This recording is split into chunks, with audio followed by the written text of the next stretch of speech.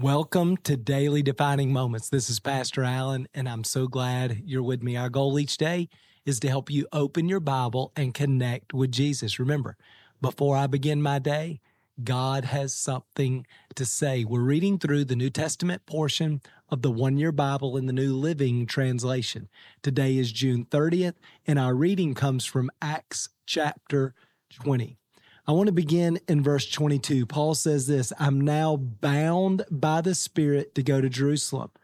I don't know what awaits me except that the Holy Spirit tells me in city after city that jail and suffering lie ahead. But my life is worth nothing to me unless I use it for finishing the work assigned to me by the Lord Jesus, the work of telling others the good news about the wonderful grace of God. And now I know that none of you to whom I've preached the kingdom will ever see me again.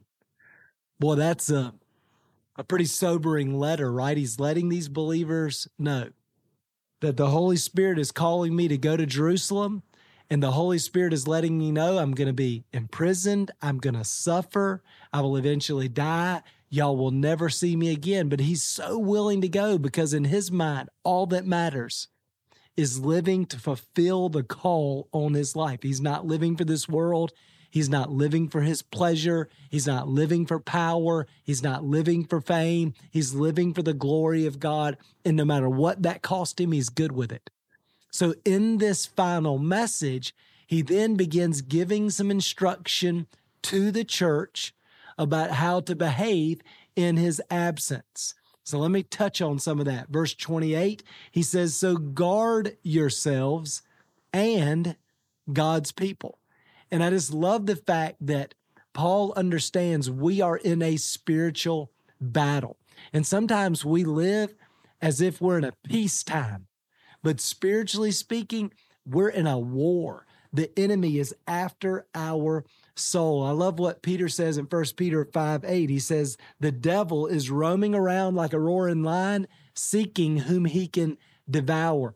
Paul in Ephesians 6 describes this battle and tells us how to put on the armor of God to protect our soul. It's so important that we live with this awareness. We are in a battle. This is not heaven. Heaven comes later. Right now, we are in a battle for our own soul and the hearts and souls of our family, our friends, our neighbors, the people around us, the people we have influence with, the people that we know and love. And so Paul is just raising their awareness. We're in a battle. Come on, let's fight. And then he says this. He says, you've got to feed and shepherd God's flock. So he's telling these church leaders, you've got a responsibility to feed them, to help them grow and reach maturity. We have a responsibility. That's why a couple of years ago, we changed our mission statement to be clear about what we're trying to accomplish so that we can measure our progress. Our job is to help people be with Jesus so they can become like Jesus. They can reach maturity because when they do, they'll begin to do what Jesus did in all the different areas, arenas of our life. And so he says, feed God's people, feed the flock, feed the children of God, help them grow up and reach maturity. We want to do that. And then he said, don't forget, this is the church that Jesus purchased with his own blood. And I think one of the things, if we're not careful, we can be a little casual with the church.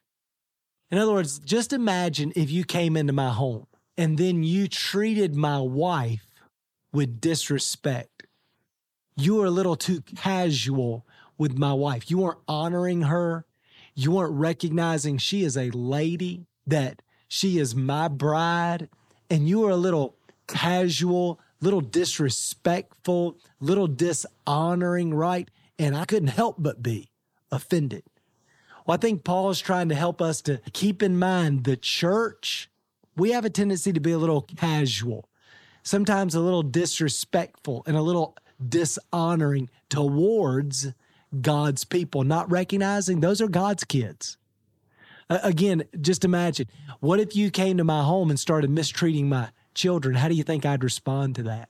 What if I came to your home and started mistreating your children or your bride? How do you think you would respond to that. Not very well, right? And so we just have to keep in mind, we got to maintain some perspective. The church, despite her imperfection, that's the bride of Christ. Those are the children of God, and he's very passionate about that. Remember, Jesus purchased them with his blood. So we need to keep that in mind. And one of the things that's very unfortunate about American culture, and we've experienced this a handful of times in my 22 years here at Definition Church, is sometimes people get offended or they disagree and they begin to attack the church. Listen, don't ever make that mistake. There is never a reason to attack the bride of Jesus or the kids of Jesus. The truth is, I'd be afraid of doing that. That is probably not going to work out. Jesus gave his life for those people. So let's live with that sense of honor and protection and respect and love, right? Verse 29, he says false teachers will come. So you got to watch out for that. And so we've got to make sure that we are sticking with the truth. And one of the things that's really challenging is we live in a postmodern world where there is no absolute truth and everybody thinks they have their own truth. And so we've got to make sure that we're sticking with the truth. So let me just clarify, there are kind of two dangers we have to avoid. We have to avoid liberalism, which basically throws out God's truth and gives everybody permission to have their own truth and then makes that truth sacred. We want to reject that. The truth is, my opinion, my truth is irrelevant. What matters is God's truth. He's the standard. I love what Jesus said in John 14:6. I am the way, the truth, not a truth. I'm the truth. And so we measure truth by Jesus. So we've got to be careful about liberalism, but we also have to be careful in the church about dogmatism. And one of the things that's been true about the church is that we've been so dogmatic that often we've been committed to bad theology that takes scripture out of context and really is supporting our traditions and our agenda instead of being honest about what the Bible teaches. And so we have to be careful to avoid both extremes. We got to avoid liberalism, but we've got to avoid being dogmatic and with humility tremble before God's word and allow God to speak in his word. So we got to be careful about that. And he makes that very clear. And then in verse 32, he says, I'm going to entrust you to God and the message of his grace. In other words, God has this. And sometimes we get in a panic as if God is not going to finish what he started in people's lives. Listen, this church, Definition Church, I've been the pastor here for 22 years, but it is not up to me. If I get hit by a bus today, the church will be fine. It might do better, right? So I want to trust the church to God's grace. I want to make sure that the church is learning to rest and grow in the grace of God. And the truth is not be so dependent on me. And so Paul understands that. Paul understands I'm going to Jerusalem and you're never going to see me again. So I want to make sure that you're resting not in me and who I am and what I can do, but in God's grace. And then finally, he says, listen, we can work hard. This is verse 35. He said, I've been a constant example of this, how you can work hard to help those in need. And then he says, it's more blessed, Jesus said, it's more blessed to give than to receive. So let's work hard so that we can give. And that's not just money, certainly includes our money, but let's give our time. Let's give our gifts. Let's give our education and experience. Let's bring all that we are and all that we have and all that we've learned and all that God's done in our life redemptively. Let's bring that to bear to push forward the kingdom of God, to lift up Jesus. And Paul did that well. And Paul's challenging and encouraging us to do that well. And I love how Jesus frames it. He says, why? Well, for your sake, it's more blessed to give than to receive. Again, everything God tells us to do, it's not because somehow it makes God feel better. The truth is, when we live by God's principles, when we live and do what Jesus did, I'm blessed for doing it. I receive a blessing. When I live to give, to bless, to help, to serve other people, I'm the one who's blessed.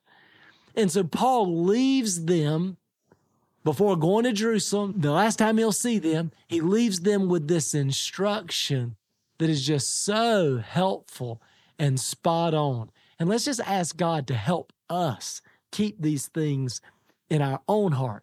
Let me pray for you. Father, I pray that you'd help us to remember to guard our hearts, that we are in a spiritual battle. The enemy is after us, but the victory is ours in Jesus. God, I pray that you would help us to realize the church is your bride, and we want to honor and protect and respect and cover, to build up the church, to love and protect the church, and never be too casual, disrespectful, dishonoring, or to mistreat your bride. God, I pray that you would help us to have sound doctrine.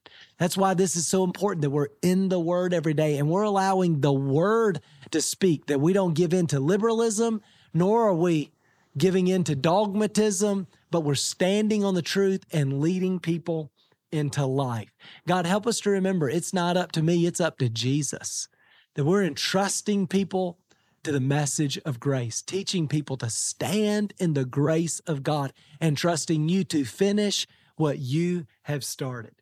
And God, I pray that we'd all discover in our own life and experience, it is more blessed to give than to receive. Most of the people I've known, if not all the people I've known who have lived for themselves, lived to get more, to pursuing and building their kingdom, thinking it would make them happy.